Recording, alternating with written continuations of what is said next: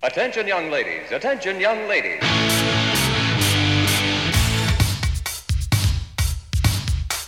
Attention, young ladies. Attention, young ladies.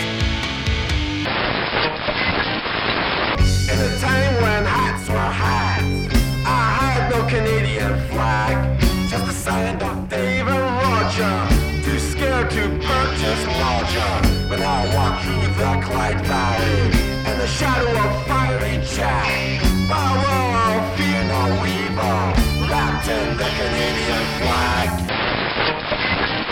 The light is on the way, the light is on the way, the light is on the way, the light is on the way.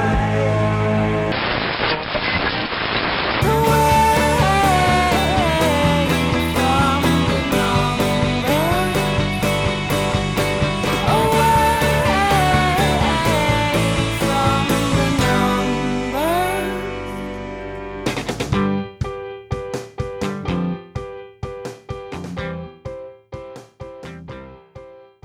Well, hello again, and welcome to episode 109 of There's Still Time, the AFTN podcast.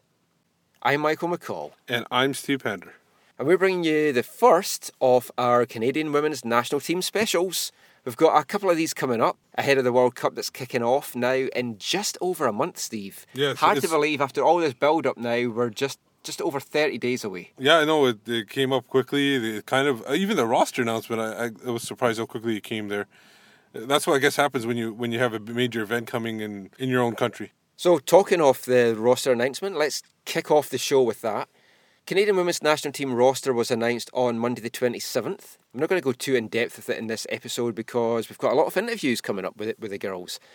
But any big surprises on there for you, Steve? Well, obviously the one big one is the one everybody's talking about, Selenia Elachilli, who apparently makes very good waffles and yogurt. Yeah, she is Emily Zura's waffle partner. Yeah. So she I guess was a surprise. She's made a couple of friendlies here and there, but a lot of people saw her as somebody who was a little older, who was, less experienced, and they had other people in her spot.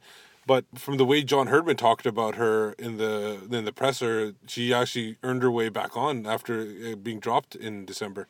Yeah, I mean, she's only made 4 caps. She was a part of the team going way back. But, yeah, I mean, she's really impressed John Herdman because he said that she had basically turned up to training after being dropped and just part of the secondary program. The B squad, yeah. Yeah, she still came up to training, and he said that she was basically keen to play and said, "Do you need me today, coach? Do you want any help out in any positions?" Played multiple positions. Yeah, she played a lot of different positions, and Herdman actually said that she impressed so much in these positions, better than some of the girls that were in the squad, that he just thought that commitment, he loved that passion, he loved that drive, and he just felt it needed rewarded, and it's been rewarded with a space on the roster. And the thing is, are there coaches out there that will pick a player for? Obviously, she impressed on the pitch, but the chemistry she provides off the pitch alone, a lot of coaches wouldn't do that and pick a player on that basis. I know. I mean, it's a brave decision. We'll see how it pans out, but I mean, I'm really, really pleased for that. And the other surprise, which we won't go into too much just now because we're going to hear from her later on the show, is it looks like Diana Matheson might be good to go, and that's great to see. Yeah, and well, obviously, like you said, we have our interview coming up. It is touch and go. Obviously, she was recovering from injury, but then all of a sudden broke her foot as well, which is run of bad luck for her.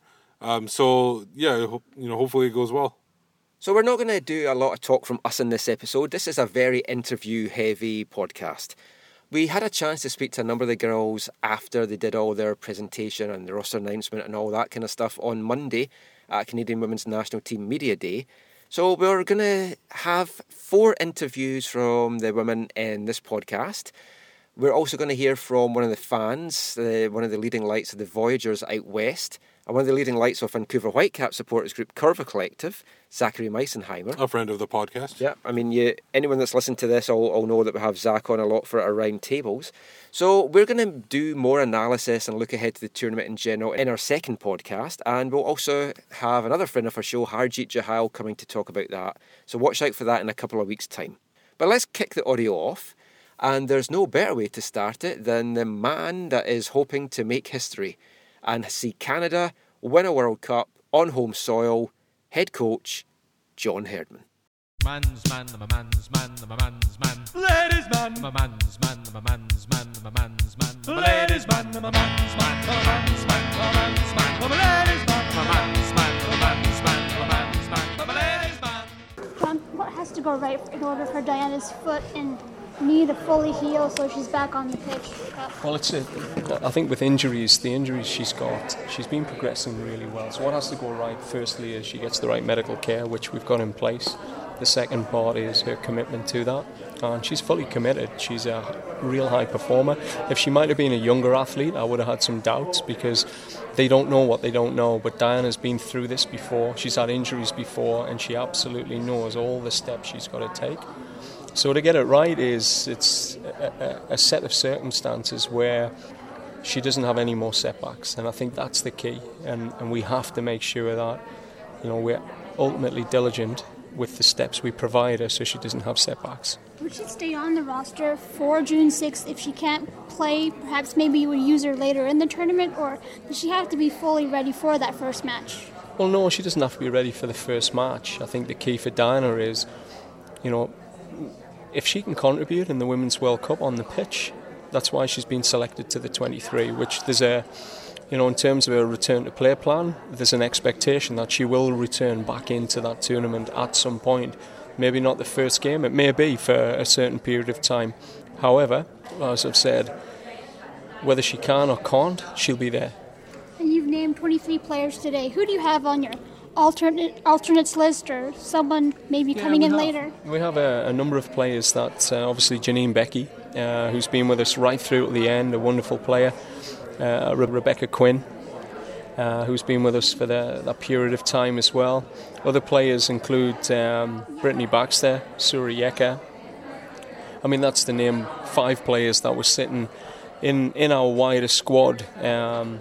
You know, players such as Sabrina D'Angelo, you know, people that are on and around the wider squad that could be called in at any time. You've got a match against the US, I believe Mexico, England. What do you hope to accomplish in these friendlies before June comes around? Look, those friendlies are really important. One, you are finalising your tactics. You are, again, bringing a greater level of on-field connection to a group of players that will have a role more of starters in the tournament than finishers. And that's what we define. You know, we have starters and finishers, people who finish games, people who start games. And the players are very clear in their roles, so it gives them an opportunity to start playing with players that they're going to start with and finish with. So you build special relationships and connections. So you think when a game starts, there's a certain group of players that typically start together, but that same group of players don't finish together, and you have to still build those connections. John, as a proud Geordie, what's gonna have the hair standing on your back of your neck the most? Leading the team out at St James's Park, or that first game against China? Look, the anthem. It's going to be the anthem. In every time that anthem plays, it gets us, and it gets this team. It really tunes us into something about what our purpose is in life. And you hear that anthem, it's like listening to a local hero played when you're waiting for the Magpies to come out the tunnel. But nothing's ever going to replace that. 55,000 people in Commonwealth Stadium, sea of red. Whew, man, that's going to be crazy. When you have to make roster decisions, when you have to name a roster, how difficult is it to tell players, sorry, you won't be joining this team at this time? Look, it's the hardest thing in the world. It's the thing that keeps you awake at night for a couple of nights, and for a couple of weeks you're stressing, you know, it's just the part of the coach's life. But the reality is you've got to do it properly, and that's what we always try and set a standard around how we handle and work with our players, because those girls, it wasn't that they're not good Canadians, and there's not daylight between them and player A, B or C. It's just these little nuances that you go, this is the difference, and then trying to describe that in a way that they can process it. It's really important. So, but we plan to keep all of our players connected. Those that haven't made the squad, we keep them connected by staying in touch. They'll come in, some of the players will come into our camp in LA just to stay part of that group. And that's important because, look, my Olympic experience was, as I said, we ended up calling on our alternates because players got injured in the first 2 games. And if they haven't been connected through your culture, you lose an opportunity. They're coming in cold now. That's right. Now, you talked about the young players having no fear. Jessie Fleming, youngest player on the team, obviously she's looked up to Christine Sinclair for years. How do you see that she's going to cope with the pressure when there's all those folk just rooting for her? But I think the young kids, they don't tend to over-process things. And the great thing with Jessie, she just had an under-20s World Cup in Canada. She recognised some areas where she felt, look, we probably could have done better than we thought as a player in that team. And she really wants to have another crack at this. So she looked at the under-20s last year and said, man, if only this year she's going to see if she can push it to another level. And I think that's the beauty with someone like a Fleming. They not only don't carry a lot of bad experiences where things can overwhelm them, they've also got absolute pros around them like Christine Sinclair, who treat them like they're professionals. They don't get treated like younger sisters. They get treated like professionals that are helping the team win a World Cup, and I think that really helps too. Great, thanks, John.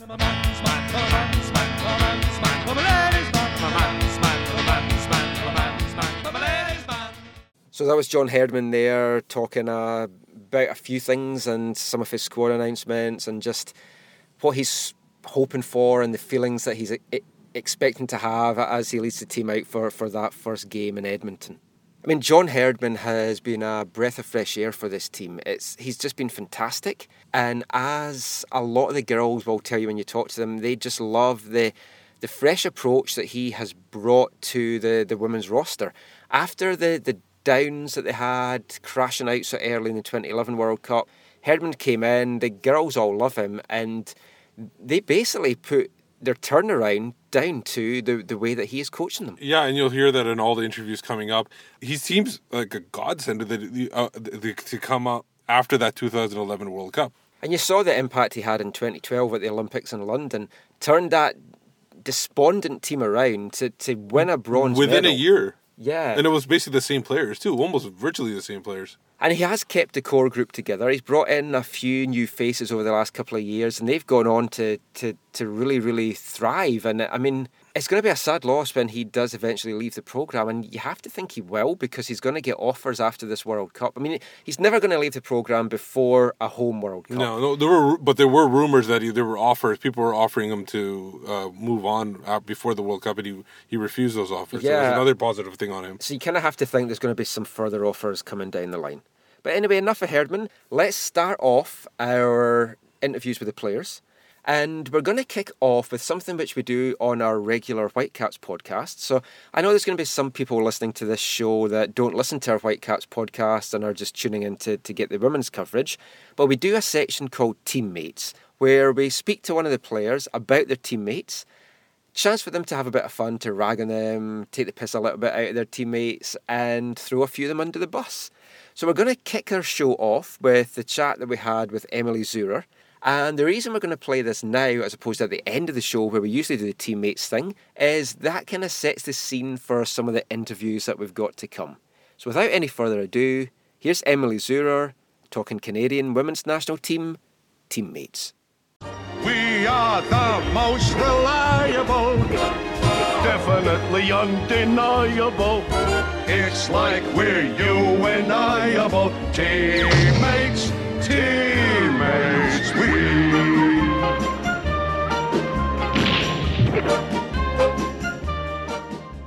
So we're joined now by Emily Zurer for our first Canadian Women's Teammates section of the podcast.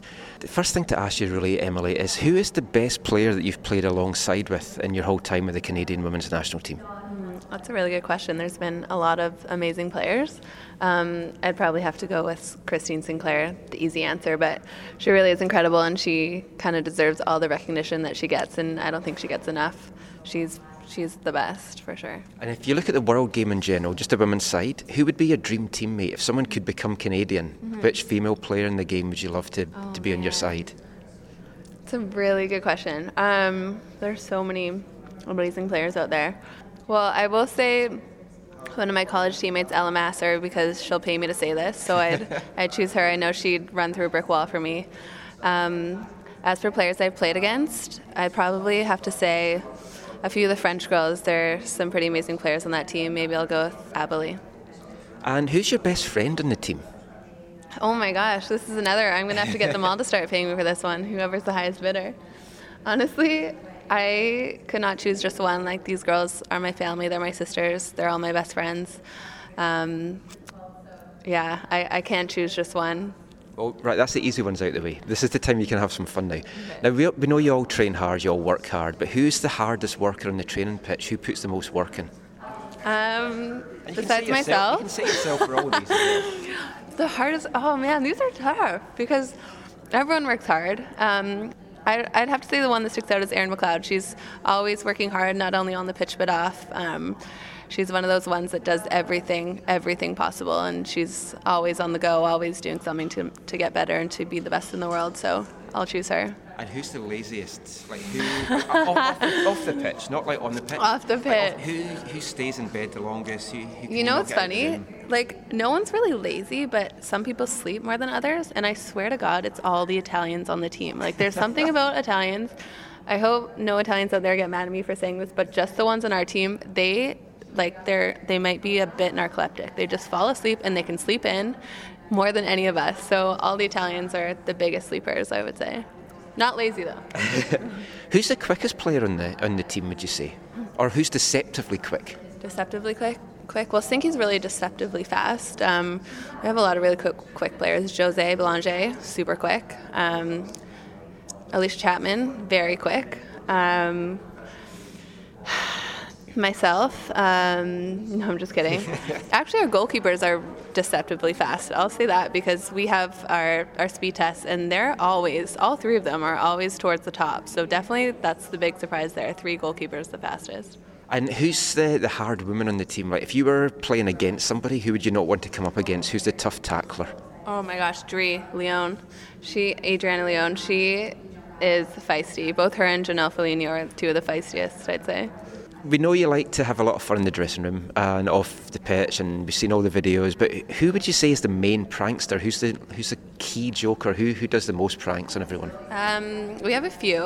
I like to pull a good prank once in a while. Robin Gale, she's definitely a prankster. She comes across as sweet and innocent, but she'll get you. Tank is another one. And who is the biggest moaner?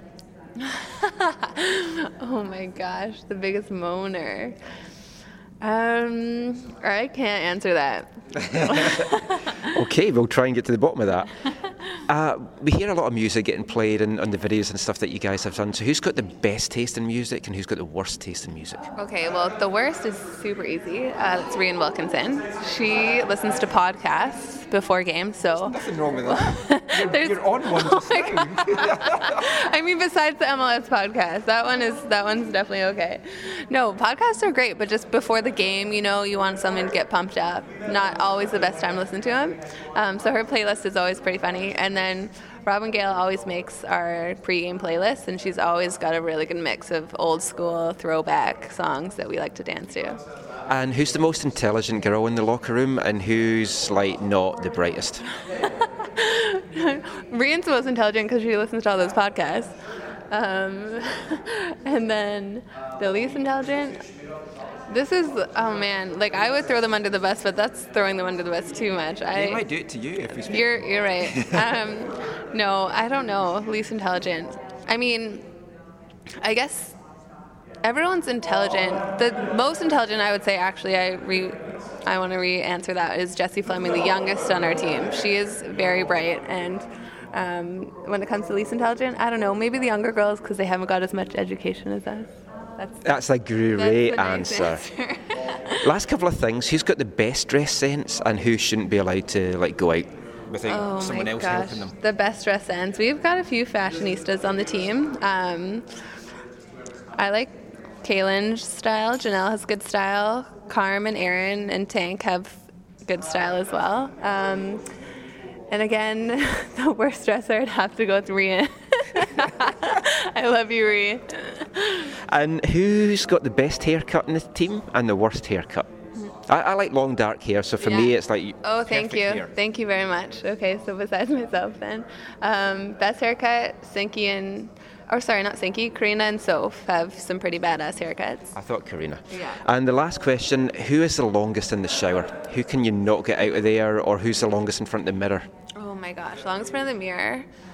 Okay, I would probably be up there for longest in the shower. I like a long shower. Longest in the mirror, probably Kaylin, Janelle, Dree. I can sometimes take long in the mirror. Rian, super long. No, I'm just kidding. Rian's the shortest. Excellent. Thank you for your time, Emily, and good luck in the World Cup. Thank you. That was funny. We are the most reliable, definitely undeniable. It's like we're UNIable. Teammates,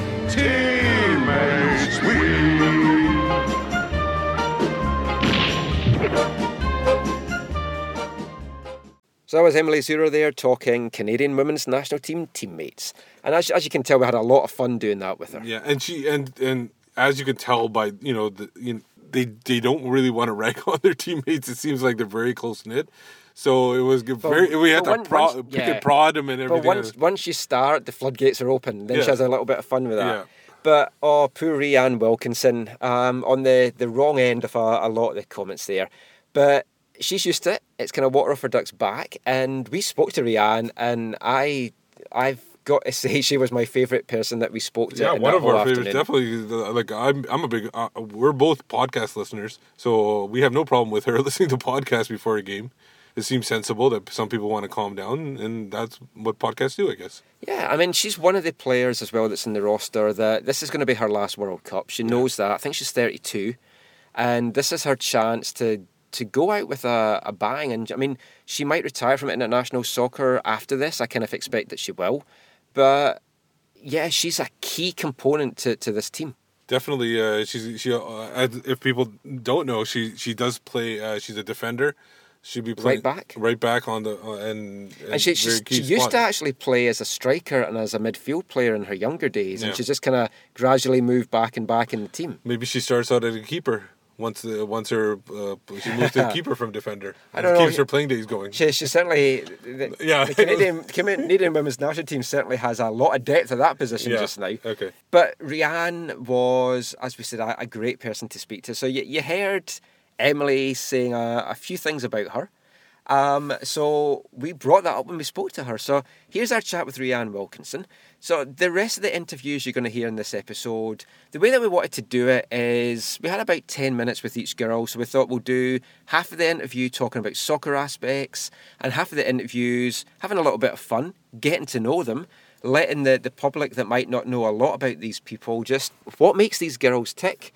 And she was fascinating. I loved her. I will say that now, that she was fantastic. So let's hear our interview with Rianne Wilkinson.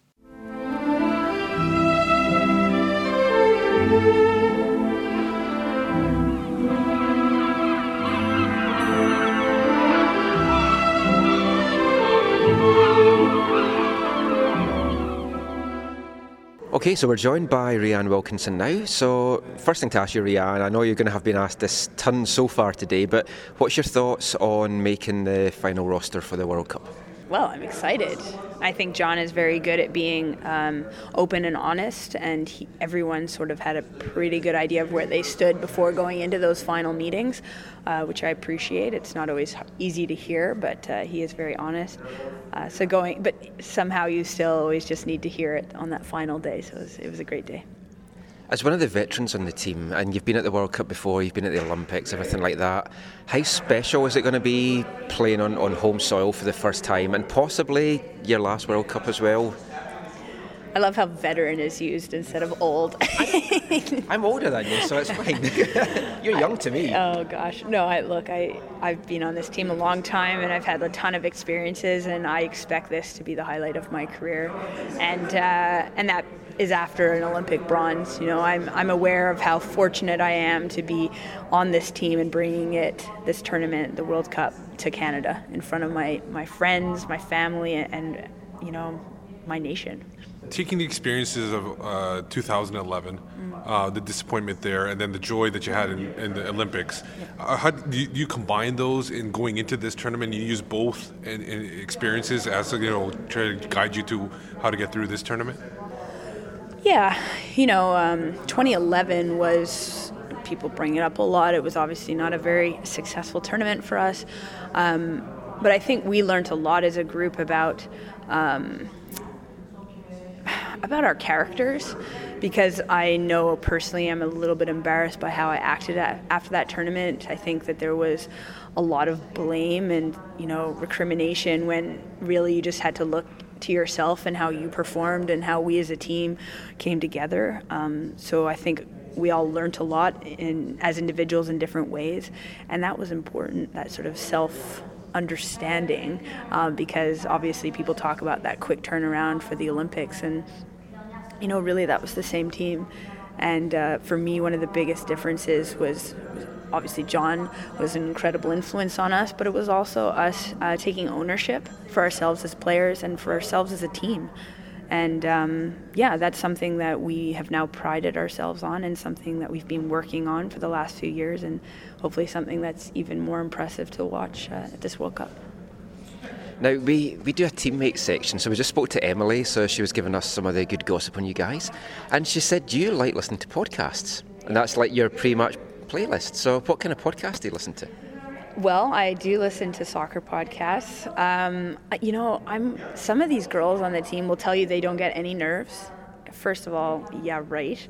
But I do. I get nervous, and especially when you're sitting in the locker room, you can hear the stands outside, and the pre-game talk is happening, and the nerves are starting, and I just want to calm down. And for me, that's not through loud music. It's not soft music. I don't want to go to sleep, but podcasts, I can absolutely disconnect and start listening to someone else and just put my mind at rest. And often, it's the one I have started to really like is Desert Island Discs from BBC, and they do these incredible interviews with people. So sometimes you're so involved in someone else's life and these amazing achievements they've done, and often just against these most incredible odds, they've achieved fantastic things. So for me, that's become a bit of a ritual to just disconnect and prepare in my own way. And I can run it out as soon as we have warm up, but it's just that time from the bus to warm up that I just need to be in my own space. Now, most people listening to this will have no idea what Desert Island Discs is, but I do. Yeah. So you're on the island. Yeah. What would you take then as your one piece of music and your one book? One piece of music. Okay. Or would it be a podcast? Would it be a podcast? No, because I would know. Piece of music. I probably would choose Vivaldi, The Four Seasons, because as children, we were deprived, had no television, and my mother had very strict rules and she was careful with the music we listened to, but we had Vivaldi, and we used to dance around to The Four Seasons, going crazy for winter. I saw you dancing on TSN. Oh, geez. Okay, I was better. When I was younger, I think I was better. I've gotten worse. So that would probably be the music, and just happy memories of my family and growing up in a wonderful household. And the book. My father used to teach Ernest Hemingway, and I never, he used to talk about it. He used to make us watch depressing stuff. Oh my God, the old man. I know it's classic, and you're meant to, there's all these deeper meanings. Oh, God, it's boring, but I don't know, maybe if I got an anthology of all his works, I could actually start to understand him and then think of these conversations I missed with my father growing up. Well, yeah, if you're on an island, you want an anthology, you want something that's going to last you for a while. Now, speaking of your strict childhood, is that the reason why you played so many sports? You were almost your bio says you played almost everything. And when you did play those, what got you into soccer? That one thing? Yeah, strict. I think I'm giving a bit of a disservice to my parents. They were very. My father. TV seems strict to me. Yeah. My father was a professional athlete, and he actually coached Canada for rugby. I remember coming home from school and all the other kids had this rule they had to finish homework before they could go outside, and basically our rule was you weren't allowed in for like an hour after school. It was just time to run around and get rid of that energy from being cooped up. And I lived in front of a park in Baie-D'Urfé, and the neighborhood kids just all seemed to be there, and we just played everything. I loved it. And soccer was just one of the sports I played. I have a twin sister and older brother, and we just did everything. It was, we swam in the summers. We played rugby because my dad made us, and soccer, and we did horseback riding when we were growing up in Wales. And I don't know, it was just a wonderful childhood to be able to participate in so many sports. And then slowly I chose soccer, which I find very important now because so many kids are having to choose when they're very young, and I never did. It sort of got whittled down as I went. I kept having to choose different sports. So, I played ringette and hockey, and I ended up having to choose one or the other. And I went with hockey, and then in the summers, I had to stop playing rugby because I didn't want to get hurt for soccer, and I stopped playing tennis, and I stopped swimming because soccer was getting more and more significant in my life, and I ended up choosing soccer. So I never got tired of it. It was always my choice. I was always playing with my friends, and I always wanted to practice because I still loved it. With the World Cup coming up, obviously the focus of the nation is on you girls, and it's going to be a lot of pressure. When you've got young people in the team like Jessie Fleming, what do you older people in the team, let's say that then, what do you do? Do you just put an arm around her and calm her down a bit, or do they not really need it? Because John kind of alluded at his press conference that there's no fear in these young kids. No, I mean, I've actually coached a lot of these young ones at the U20s last summer, and really they're just incredibly impressive young women, and they don't have any of the scars. It's actually the senior players that probably feel a lot more of the pressure. They don't get it. They don't understand that there won't be another one. No one's saying that to them either. You don't need to know that. It's a massive event. They're excited for the World Cup, but they're not scared. They haven't got those scars of getting kicked out in the round, in Germany. They weren't there. That doesn't mean anything to them. So yeah, we're there if they need us, and we try and always be someone they can come and talk to.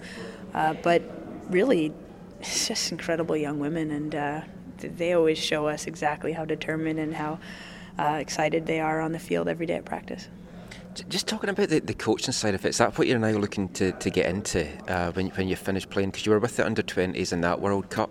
Has that given you a taste of doing this after you finish playing the game? Or is it journalism? Because I know you have your own website as well. Yeah. Dad writes on it. Is that something you're looking forward to? I would never have said I wanted to be a coach. I have so much respect for coaches and what they do, and it was just not something I was very interested in. And then last year I sort of had a bit of a hiatus in my professional career and was given that opportunity to coach with the U20s. To be honest, it was more of a mentorship role than a coaching role. I tried to, help out where I could, but that's really what it was. I also took my UEFA B license out in Wales, and I got an idea, a glimpse into the world, and it's exciting. Whether that's what I'm going to do, I don't know yet. I've come to a point where I don't say things like that anymore, that's what I'm going to do, because that's never how it turns out. I just sort of follow the opportunities as they come and try and make the most of them.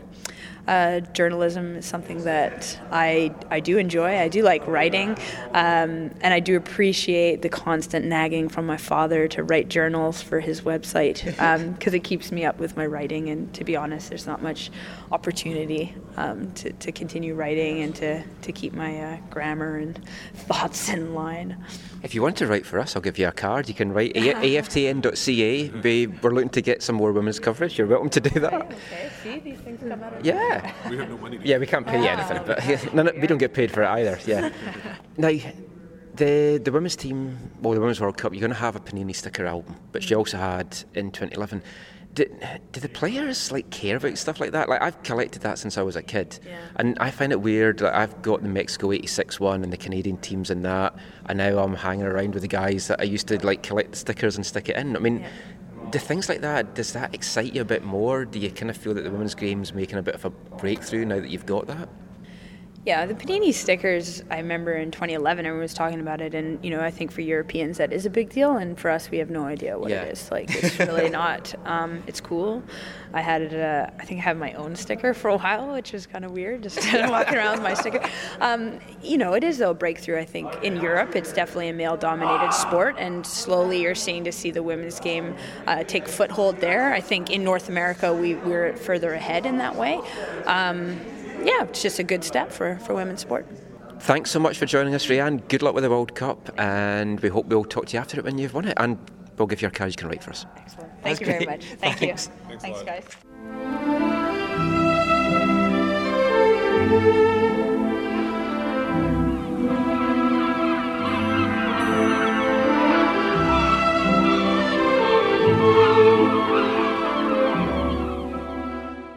So that's Rhian Wilkinson, Canadian national team defender and possibly future AFTN columnist.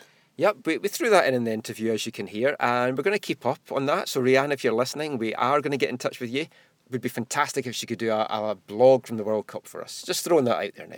But, I mean, Rhian, very interesting girl to talk to. She's got a lot of good interests off the pitch. One of which, as we covered in the interview there, is that she's hoping to get into the coaching side of it, and she was at the FIFA Women's Under-20 World Cup last year with the Canadian national team, and having that experience already under her belt, that's really going to help her calm some of the younger girls down and let them know what to expect with the media circus that is going to be a World Cup. Yeah, and it is going to be a circus. It always is with these kind of events, and it maybe it lessens a little bit because it's spread across the whole country, and maybe it increases. It's hard to tell. Such a vast country as well. I mean, it's possibly the biggest country that's ever hosted a World Cup. Well, the U.S. did too, I guess we do, but the majority of our country isn't inhabitable, so that's a big difference. We're a lot more remote here. Yeah, exactly. We've already kind of started to see the circus in full flow, and there was the big roster announcement on Monday past, as we mentioned. Big affair, brought all the players out, lots of media attention. TSN broadcast it live, which kind of blew my mind that they broadcast a live roster announcement. Yeah. And I mean, you don't kind of get that coverage anywhere else. Of course, the Canadian men haven't qualified from 1986. So you might as well do something. Yeah, there was black and white television in that day. So, I mean, we don't know what they would do if they qualified for a World Cup. But at that roster announcement, Karina LeBlanc, who we will hear from in our second of these special podcasts that we're doing, but Karina had a message for the fans. She said to the fans that they can be the 12th man. She said, we need you loud, we need you proud, we need a sea of red. And one of the key components of this, and in all World Cups, is when a team plays at home, they seem to get a massive boost. You've seen it in all the men's World Cups. Maybe South Africa was the only team that didn't get that boost. In the women's side, though, Germany didn't get that boost. The pressure was maybe a little bit too much for them. But it's important that the Canadian girls know that the fans, the country, is behind them all the way, every step of the way. And leading that kind of fan charge is the supporters group for the Canadian national team, the Voyageurs. Yeah. And Steve, you had a chance to speak to one of the leaders of the Voyageurs out west, as we said at the start. Spokesperson, you can kind of say. Obviously, yeah, he doesn't like being classed leader. But the Voyageurs obviously are more of an Ontario-based, but there are Voyageurs all across the country. Because the Canadian men never play anywhere apart from Ontario. But the people who started it were out in Ontario, but they have had people who speak and organize on their behalf out west as well, including people from the Curva and Southsiders. And one of those guys out here in Vancouver is Zachary Meisenheimer. So, Steve, you had a chance to speak to Zach just after the roster announcement, just about the Canadian women's national team squad, what we can expect from the Voyageurs and what support they're expecting, and just what his hopes are for this World Cup in general. So here is Zachary Meisenheimer.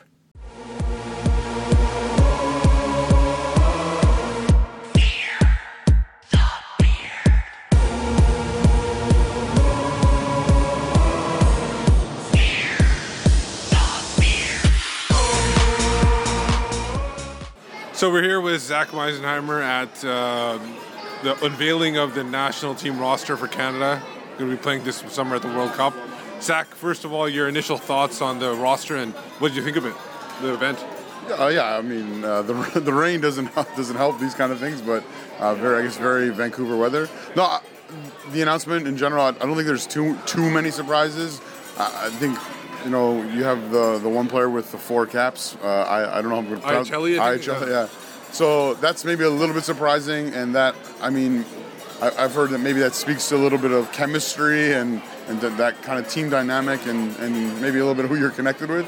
But I don't know anything factually about that. But I think for me, the more surprises are players that are in that have injuries that we don't know if they're able to be fully a part of the tournament. So players like Diana Matheson and Lauren Sesselman, like how fit are they actually, and how fit will they be? You could even see Diana Matheson not struggling, but being very careful as she walked down the stairs. You think she's probably like right now named to the team just because of her service, and eventually they know they probably replace her? Yeah, perhaps. I think it's morale boosting to have her. It's also there. hope that maybe she become available. Yeah, totally. It totally is. But I think it's morale boosting to have someone who's contributed so much. Scoring the bronze medal goal against France. She's like become a big piece to the Canadian women's puzzle, and she's a good quality footballer. She plays a great role in midfield for us. So you're one of the, I'll say, West Coast organizers of the Voyageurs, or somewhat like helping out here and there wherever you can do it. You have an idea of what they're planning on doing. What are the plans for the Voyageurs during the World Cup? It's great to be a part of the Voyageurs. There's some really passionate people who love football and supporter culture. Jamie in Toronto is an awesome guy who's devoted so much time and energy and resources and passion to making support possible at Canada matches for large groups of people, and they're working at that for this tournament as well. So if you go to the Voyageurs site, there's tickets for Edmonton, the games in Edmonton, the game in Montreal as well, and then locally here in Vancouver, there's tickets for all the matches that are here, except for the final is obviously sold out, and even the Voyageurs section at the final is sold out. But about that one quarterfinal that Canada could potentially play if they win. Yeah, I don't think that's sold out yet in the section. I'd have to double check. But no, I mean people just want to get out and support, right? It's the national team, and the site will also help people if they want to travel to these locations to support. Yeah, totally. Go to, I think it's thevoyageurs.org or voyageurs.org, or just search for it. Search for it, you'll find it. And check info out there. The Edmonton matches are huge for Canada. We need, as you heard Katrina LeBlanc today, we need it to be a sea of red or red and white, and we need there to be just an incredible support. It was great to hear a player talk about how significant it is to have people support them and how that can actually play a role and can impact the performance on the pitch, which obviously I personally truly believe in and live that out in how I support. And so it's good to hear players encouraging others to take that on as well. What are your personal plans? Are you it's ready to wait and see kind of thing? No, it's June 6th is my wife's birthday, so we're road trip to the Rockies for the birthday. No, we have friends in Edmonton that we're hoping to visit, but there's some other things. There's some other things that day in life and in football. Yeah. We have an away match that day. It's the Champions League final at the Olympiastadion in Berlin. Oh yeah, Bayern Munich is still in there. So I have some friends who might be able to give me a ticket for that. But I think if I could go to one football match that day, I probably would be to support my country in the hosting of a World Cup. I'm just trying to make sure it can happen. And if not, then maybe the June 11th game will make, and then the games here. I want to be at the games here just to support football here in Canada. Yeah. And then if we do play a game at BC Place, we want it to be. We just want it to be awesome for our players. We want our players to feel the love and to feel the support and to go out and continue to progress in the knockout stages. Is it a little bit disappointing that Canada is playing bi-coastal almost? They're hosting the tournament instead of everybody was hoping it was be Edmonton, Vancouver, Edmonton, Montreal. I know they want to get a game for the East Coast for Canada, but it kind of takes away from the home field advantage kind of thing. I don't know if it takes away from the home field advantage. It's a lot of travel. The travel, okay. Yeah. You got some travel. The 2 games in Edmonton are nice. It will be nice in terms of being in one place. It's good to go play in Montreal. There's players here on our team from Quebec, and it's great for supporters in both sides of the country to be able to get out and to support, and then it gives people opportunity. There's people who are going to travel to Montreal just for that game, and so. No, I don't. I hear you on the travel thing, but I don't think it's the end of the world. People will talk about it, I'm sure, especially in the build-up and all that kind of stuff. But I think the players and the people involved with our women's team are going to see it as an opportunity to help get the whole country on board and supporting them. So I'm going to put you on the spot. Obviously, it's a long way off right now. Where do you think Canada finishes? How well do you think they do?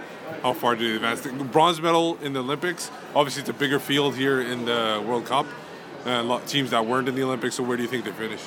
All I'll say is this: if we can top the group, I think we can get out of the group. But especially if we top the group, I think that the opportunity to go far is very real.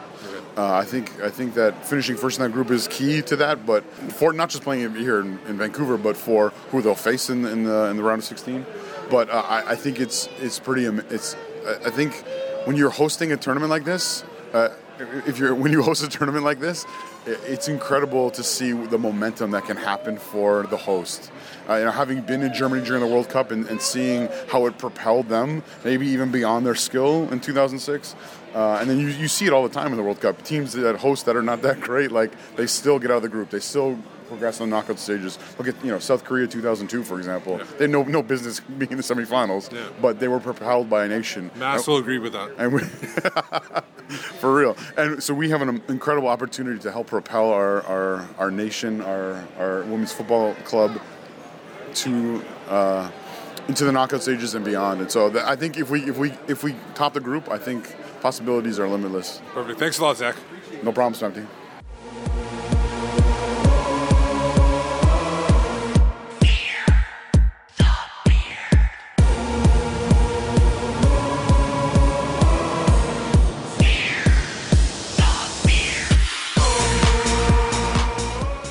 So that was Zach Meisenheimer and his thoughts about the team and all the other stuff that's going to be going on in the World Cup. It was the announcement itself. It was pretty good turnout. Obviously, it was a rainy day, and it was a Monday as well after the Canucks got eliminated. So you don't expect a total turnout, but there were enough media there and enough fans there to make it a great event. Yeah, it was unfortunate in a way that some of the Canucks access, it was their last access of the season, clashed with the event. Right side by side, basically. So, I mean, that was a bit disappointing, but there was a good turnout. I didn't go down to it because it was raining. Yeah. And I wanted to watch it from the comfort of my living room, which I did. And the support, especially for young girls coming through, and I mean, you've got Jessie Fleming, who we will speak to in the second of our special podcast, but I mean, Jessie, 17 years old, she sat 4 years ago watching the Women's World Cup, 3 years ago watching the Olympics and watching these girls play at that event. And now she's part of it. And there's going to have been some young girls in that crowd, young girls watching at home, that are going to see that and they're going to be like, I want to play for this team. I want to be part of that. And I know in the past I've made jokes about women's soccer, but it is so empowering for girls around the world to have this. And the interest that is growing. As we spoke with Rianne, there's Panini stickers, which came out for the Germany one, and now we're going to have it again. There's coverage from TSN of roster announcement. In England, the women's game now has a weekly women's football roundup on BBC television. So the game is growing. These things are growing. And it's only going to make the teams get better. And that's the thing. The more better teams there are at club, but particularly at international level, the more countries that there are challenging to be the elite teams, then it's just going to get more interest in it. But for the fans, young girls especially, it's a huge thing. And you can't really, the problem is there's you can't be a snob about it. You have to understand that not all levels of soccer are the same. And it's taken me a while to kind of you can't like I've had issues where during last year during the World Cup, the men's World Cup, where after a morning of watching the World Cup, I went to the Whitecaps Impact game, and no matter how much I've tried to stay away from being like that, I couldn't watch that game. Oh, it was a dreadful game anyways. No draw, very little happening. Yeah, it was a dreadful game anyways, but it was just so boring compared to watching a World Cup. The difference in quality. But then you go to one of the Provincial Cup games, and if you go up with an open mind, they're exciting games to watch, and the people are playing at the best. Yeah, I've been watching B Cup action for the last few years in Provincial Cup, which is kind of on a level with my team of East Fife. But it's like, for me, once you have more teams than, say, the top 8 in the world, because I mean, some of the teams that are in this World Cup, they're going to get heavy defeats. You've got the likes of Thailand. I mean, do we know how good they're going to be? No. That's the problem. Good chance they're going to get hammered. I mean, when they come up against the big nations, that's when you see the gulf, and that kind of hinders the game because people look at that. It's like women's hockey. Well, hockey's like worse. Hockey's worse because there's only 2 teams, essentially, and maybe a third or fourth team that are getting closer. But in the Olympics, and it turns people off from the game. So, I mean... But you have to play these games in order to get other countries better at it. Because there are teams getting better. Mexico, they've improved so much. Other European squads have improved. You look at yourself, like you were talking about England. England's improved since... Scotland's improved dramatically as well, and just missed off for qualifying this time round in the final playoff games. So, I mean, it's going to develop. It's going to get better. And... it's good that the ticket numbers seem great. It looks like it's going to be a really successful World Cup. They are only like 50% off the tickets sold of what their goal was going to be. Yeah. I think it was something like 1.5 million was their goal, and they've sold 750,000. But as the event there's going to be a lot of walk up. Yeah. There always is. And there's people traveling still and stuff like that. There's probably people arranging trips from other countries. So let's get... we were talking at the beginning of the segment about Jessie Fleming. 3 years ago, watching the Olympics and the Canadian team there winning the bronze medal. Another player who was watching at home was Alicia Chapman. And she was probably watching from Europe because she was playing in Europe at the time. And Alicia just came into the reckoning last September or October time. Yeah, she was nowhere. She was to come into at her age, which is only like, I think she's 23. 24, I think. 23, 24 when she came in, maybe 23. But at that age to come in that late, a year before the World Cup, and actually make the team, very impressive. To come into a close-knit group of girls as well. So, to me, that's one of the fascinating stories of the squad. So we had a chat with Alicia just about all those things. It's like, did she think that her chance of playing internationally for Canada had gone? What it's like to suddenly get that chance and be part of all this, and what it's like trying to break into a squad of what is basically a really, really close-knit group. So let's hear now from Alicia Chapman.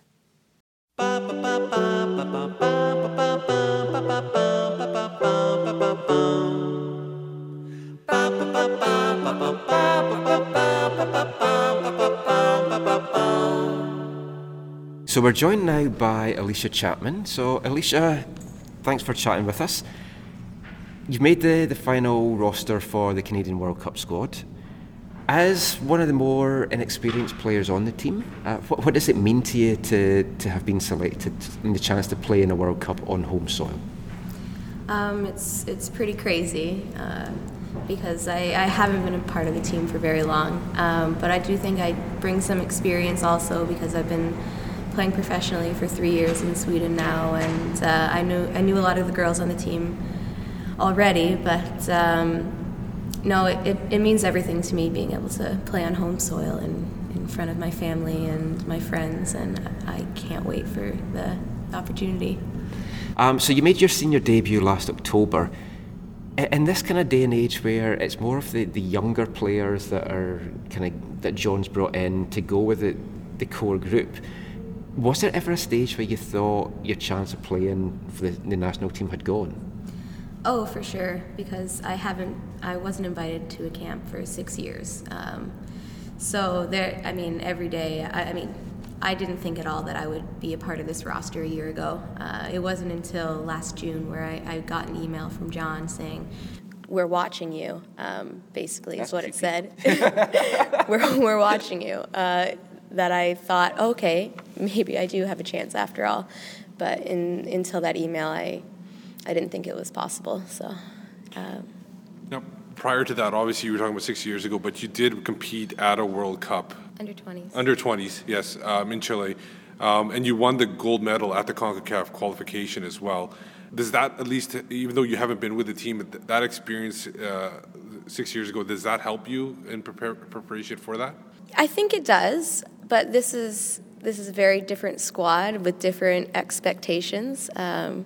Winning the CONCACAF Gold was a great experience, and it's too bad that we didn't make it out of our group come the World Cup. But I think it did give me a little experience, but I want to have a better experience at this World Cup, that's for sure.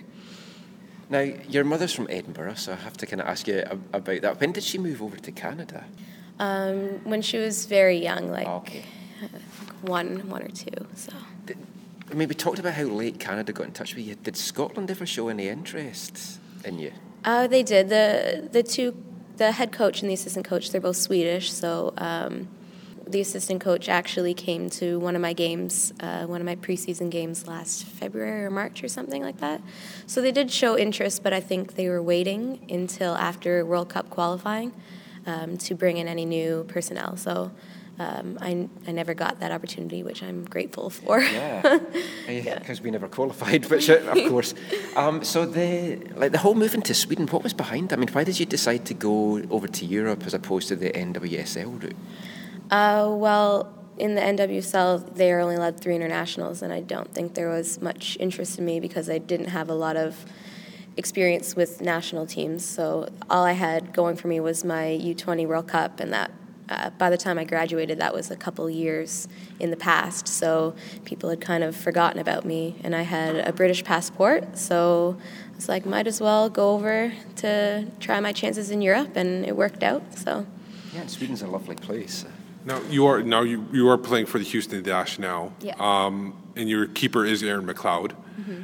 How is that familiarity with her going to help you on the pitch? You know, the experience of playing in front of her, her communication with you and everything. Well, Erin's a great leader, so her communication, no matter who she's playing with, is excellent, whether it's their first time playing together or not. She's just a great leader back there. So the more I get to play with her, the better. So we get to learn each other more and more. But no, it's great having Erin on both the national team and club team. I wanted to ask you a little bit about yourself, kind of off the pitch. So the bios on Canada Soccer tell you nothing really about the players. It's like or what you like to do. So it's like, I mean, it said you like watching movies. So I mean, what kind of movies do you like, or what do you mainly like doing in your spare time when you're not playing? I like watching, action movies. I like Denzel Washington, but probably more so than movies. I like hockey. I like watching hockey. And saw that you're a Ty Domi fan, and I'm a Leafs fan. I loved hockey before I moved over to Canada, and then I moved here and I don't like it as much. But Domi was my favourite. Yeah, I liked him just because he was like a little bulldog. Yeah. I don't know. I'm small. So, but I think I'm tough also. So I saw a little of myself in him, I guess. Do you get a chance to watch many, like get to any Leafs games, or have you gone to watch the Canucks here? I've been to a couple Canucks games, but I haven't been home very often for Leafs games, and tickets are a little pricey. So to pay to watch the Blues is not really probably that enjoyable. No, but that's all going to change. Yeah, we're going to gang up on you here. It's going to change soon. Go Leafs, go. The sad thing is, like in one of my rooms, I've got pennants for all the Stanley Cup wins, and the last one is 1967, and I was born in 1968, and it's like nothing since then. It's okay. There will be the Stanley Cup. Toronto will win it before both of us die. I promise. I will keep this, and I will hold you to that, and I'll send you a message and go, see, you were right. Now. You're one of the new ones coming into the team, and a lot of the team's been together for years, so it's a really close-knit group. Has it been hard to kind of come into the group, or have they been really, really welcoming to you? Well, I was worried about that. Like, when I first came in, I was a little intimidated that's how it would be. They wouldn't be very welcoming, but everyone was super nice right away. And that made it easier for me to perform well in practice and, gel with the team on and off the field. So, no, everyone was really welcoming. It was great. And who's your roommate? Jose Belanger. Right, we'll have to try and speak to her and find out things about you. Can you tell us anything about her? Because we're doing a teammates thing where we're asking folk. So, what can you tell her? What's her worst habits? Her worst habits? She doesn't really have any bad habits. She's I know it's true though, and you know, she's got the hookups for the maple butter, and because her family has a sugar shack, so you know it's been quite excellent having her as a roommate for that reason, for even just that reason alone. We get along really well. So. And when the World Cup kicks off, what's the one thing at the moment, like looking ahead to it, not looking about how far Canada could go or how well you do personally, but what's the one moment that you're most looking forward to? Is it walking out for that first game, or is it something else about the whole tournament? Yeah, I think it's walking out for that first game. I just hope I don't get, you know, too emotional, start crying and stuff when national anthem plays. But no, that's probably it. First game, walking out there, you know. Now, this morning when you walked out, did you leave your mascot behind? She let go of my hand, and then, like, I turned around. I didn't know where she was. She, like, blended in with the crowd, and then I went in line, and then 10 seconds later, I see her running by me, and I'm like, oh, no, that looked quite bad. Yeah, because I never made it down for that. I was watching it on TV, and they were focused right in on you when that happened, and you were like... She let go of my hand. I'm like, I don't know where she was supposed to be leading me, mind you, so, I mean... No, she was cute, though. Don't do that when they're leading you out this time, then. Well, it's been lovely talking to you. Good luck this summer. And we will hopefully talk to you after it when you've got a medal or two maybe to talk about. Oh, sounds good.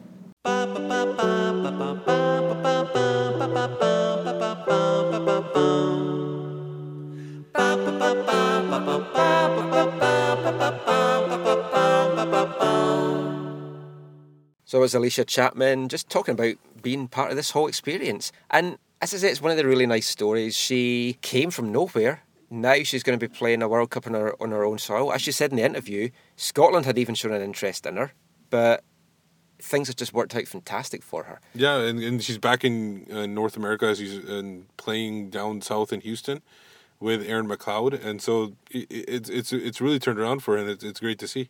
And of course, the other big story, which we alluded to at the start of the show, a great story. One of my favourite players on the Canadian women's national team. I just love the way that she plays. The spark plug. Yeah. Diana Matheson. She's made the 23 women's squad. We still don't know if she's going to be good to go. I have a feeling she might not be good to go for the group games, but that Herdman is looking at the second round quarter-final stage, and that if she has got a chance to make it to that stage, he's going to keep her in the squad. Yeah, I think so too. And the thing is she is upbeat about it. She is not down at all, and I think that's a lot to do with Herdman. We'll talk about that in the interview. One thing I want to share that obviously you can't see because it's a podcast, but after the interview was over and she was walking away, I think she was walking towards a teammate at another table. She had a limp walking, but she turned it into almost like a half pimp walk when she was walking a hip hop kind of walk, and she was grooving all the way over to the table. So she's definitely in a positive mood. So I don't think that's gonna be one of the effects. Like, it won't bring her down or anything like that if she's not able to suit up at the first 3 games and she's just available for the knockout. And as Herdman said, she's the kind of player as well that if she feels she's not going to be good to go, she's going to tell him and she's going to give that jersey up. And he has 24 hours before the first game to make adjustments to the roster. And she's valuable on the bench too, because she could come in late and affect the game. And for anyone that doesn't know, we're just assuming everyone knows what happened. She had an ACL injury last year. She was rehabbing on her way back, but at training, she then suffered a setback when she injured her foot. And it's going to be a long road to recovery. If she can do it, it's going to be a fantastic turnaround, a great story. And we won't talk anymore. Let's just hear from her just now. The wonderful Diana Matheson.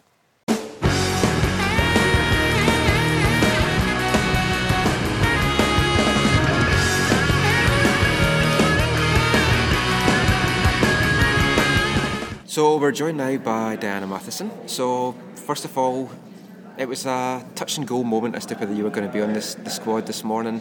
I know it still might be touch and go as to whether you can make it, but I mean, how are you feeling? Today I feel great. It was obviously a goal to be on the roster for today, so got a check on that one, and then it's just continuing what I've been doing and doing all the little things and getting back on the field. Now, John Herdman described you as having the X factor, and that's why he's really keen to have you on the team. When you hear the coach putting so much faith in you as that, I mean, what does that mean to you as a player? Yeah, he's been incredible through both injuries this whole time. He's been really supportive, and it's made a big difference for me mentally. It's great. John's a pretty amazing guy. As you know, you get to talk to him, and he inspires people, and we're lucky enough to work with him every day. Is having a coach like John Herdman gotten you through these injury issues? Is he most like the X factor for you in order to not get down on the injuries and just keep going and trying to get back? Yeah, he's the X factor for the team, I think, for sure, and he's made a big difference just on the mental side. It's tough when you get hurt. You have a hard time ahead of you, and he's just been supportive, and I know he's got my back, so that's made a difference. The 2011 World Cup, everybody talks about it and everything about the disappointment there. But then you guys rebounded with the Olympics. Do you kind of meld those two experiences together and try to get yourselves ready for this tournament and use both experiences as a guiding point?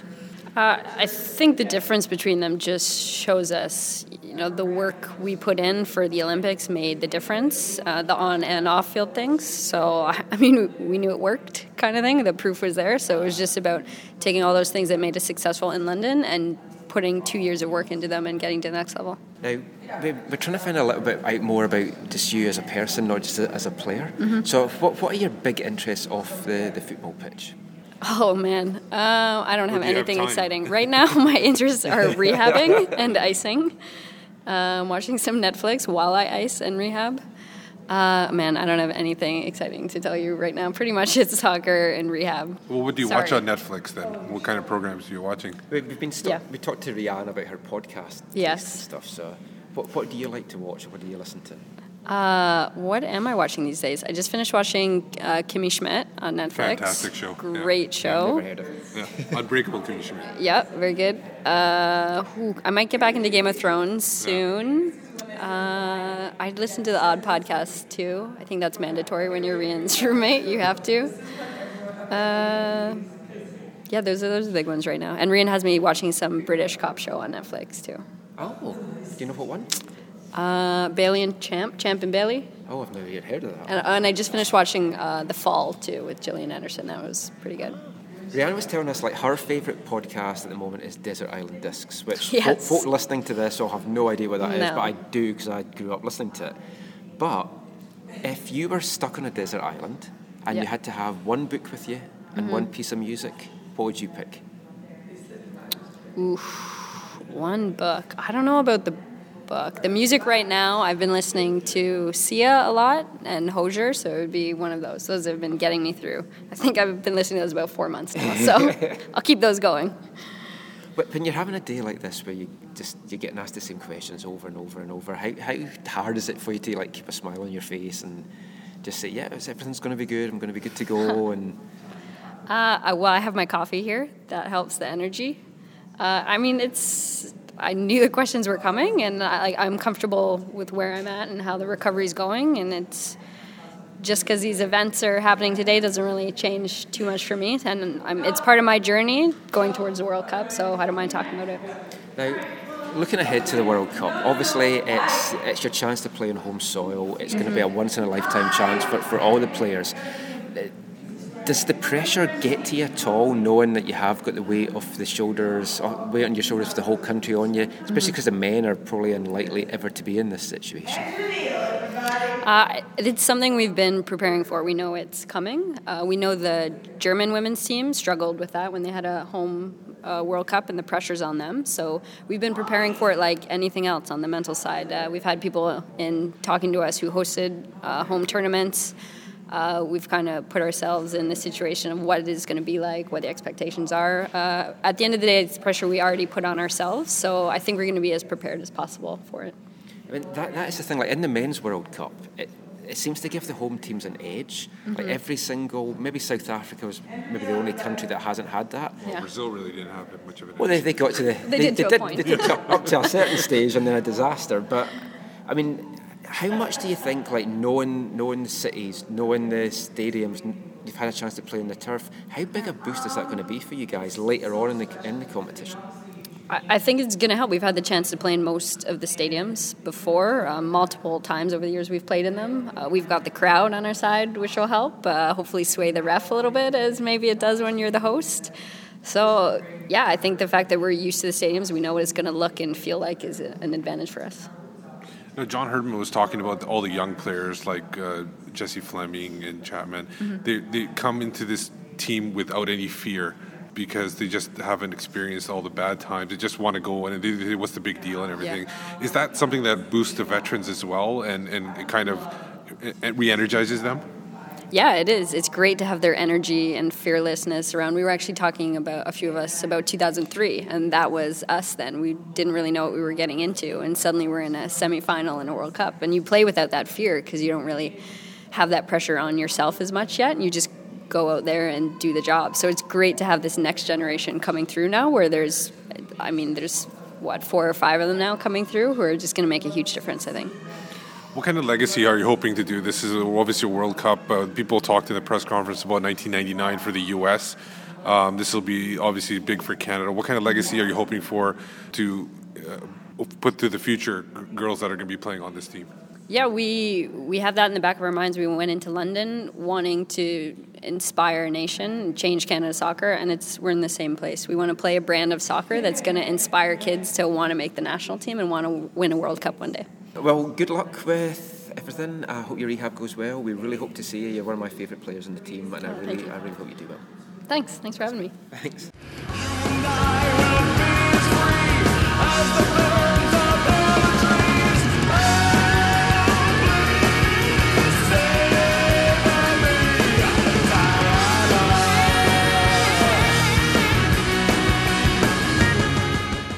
So that was Diana Matheson there, just talking about her struggles, what she's hoping for, a little bit of personal side to her as well. She's such a bubbly girl that she's going to be a great asset to have in the locker room as well. And one thing we never asked her in the interview was about her goal that won the bronze medal. Yeah. It was after we spoke to her that I realised, I forgot to ask her about that. But she probably was asked that 20 million times. You could probably over the hear course it in of the day. everywhere. Exactly. And that was the thing. These women did hours. I mean, they were up early for the roster presentation, then they did media for about 6 to 8 hours. And between the announcement and the media, they were signing autographs too. So there was very little break. They did it with a smile on their face the whole time. They must have been asked the same question, I don't know how many times over the course of the day. It was infectious talking to them. Yeah. And for me, it really got me excited for the World Cup. And that is saying something, ladies and gentlemen. Because as I say in the past, some of the group games, it's hard to get excited about Cameroon versus Ecuador, but hanging around with the Canadian women's national team, just their spirit, their attitude towards everything, it's hard not to get excited, and it's really hard not to root for them. And they were all a pleasure to speak with. We had a lot of fun with them. They really liked our interviews as well. They liked that we weren't just asking the soccer questions, that we were asking a little bit about themselves, having a bit of fun, giving them a chance to laugh. And a lot of them stayed and chatted with us once we'd finished as well, which was great to see. So that is really it for this episode. But before we go, one final fun section, which we're just calling Jam. What's your favourite jam? Traffic jam. What's wrong with raspberry? What's wrong with plum? How's about a blob of elderberry on a scone? What's your favourite jam? If I was to ask you, Erin, what your favourite kind of jam was? Jam. Yeah, if you're having a scone or something, you have to get some jam, what would you pick? I would definitely pick cranberry jalapeno. Yeah, I like the sweet and spicy. Yeah. Everyone so far said raspberry, which has just been bizarre. Oh, really? Yeah. You're the first one with something different. Yeah. No, that's totally my favorite right now. That's probably the keeper. Yeah, totally. The weird, totally. Yeah, Well, that's my great. favorite. So we're joined now by Karina LeBlanc. What is your favourite jam?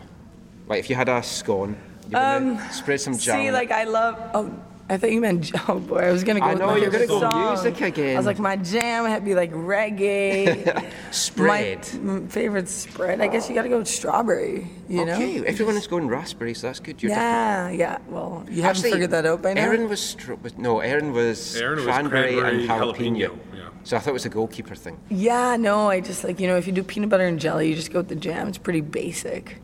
You know, I like basic in few things in my life. So we're joined now by Jessie Fleming, the youngest player on the Canadian Women's National Team roster for the upcoming World Cup. What is your favourite kind of jam? To put on it like a scone or toast or something like that. Just classic strawberry jam. Excellent.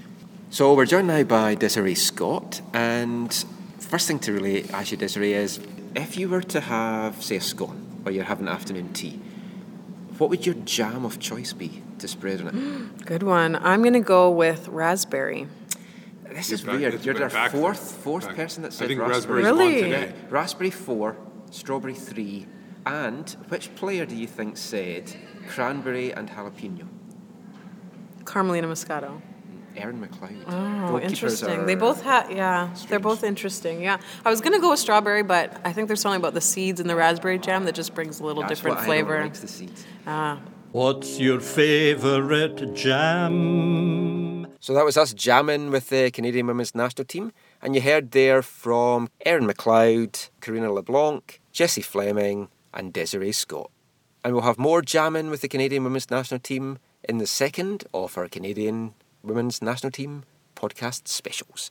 It's a bit of a mouthful trying to get that out. So that's it for this episode of the podcast. We're going to be back with another Canadian Women's National Team special in a few weeks' time, so watch out for that. But until then, and until we get back to talking about Whitecap stuff, Steve, let everyone know where they can find you online. You can find me on Twitter at WhitecapsBeat.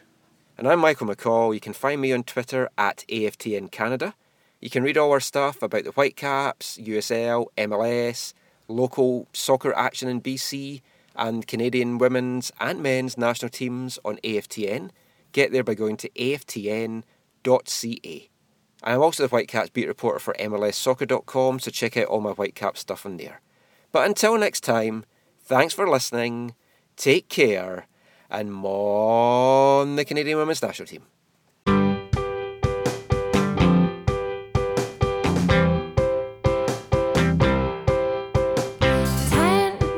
minutes left. Yeah,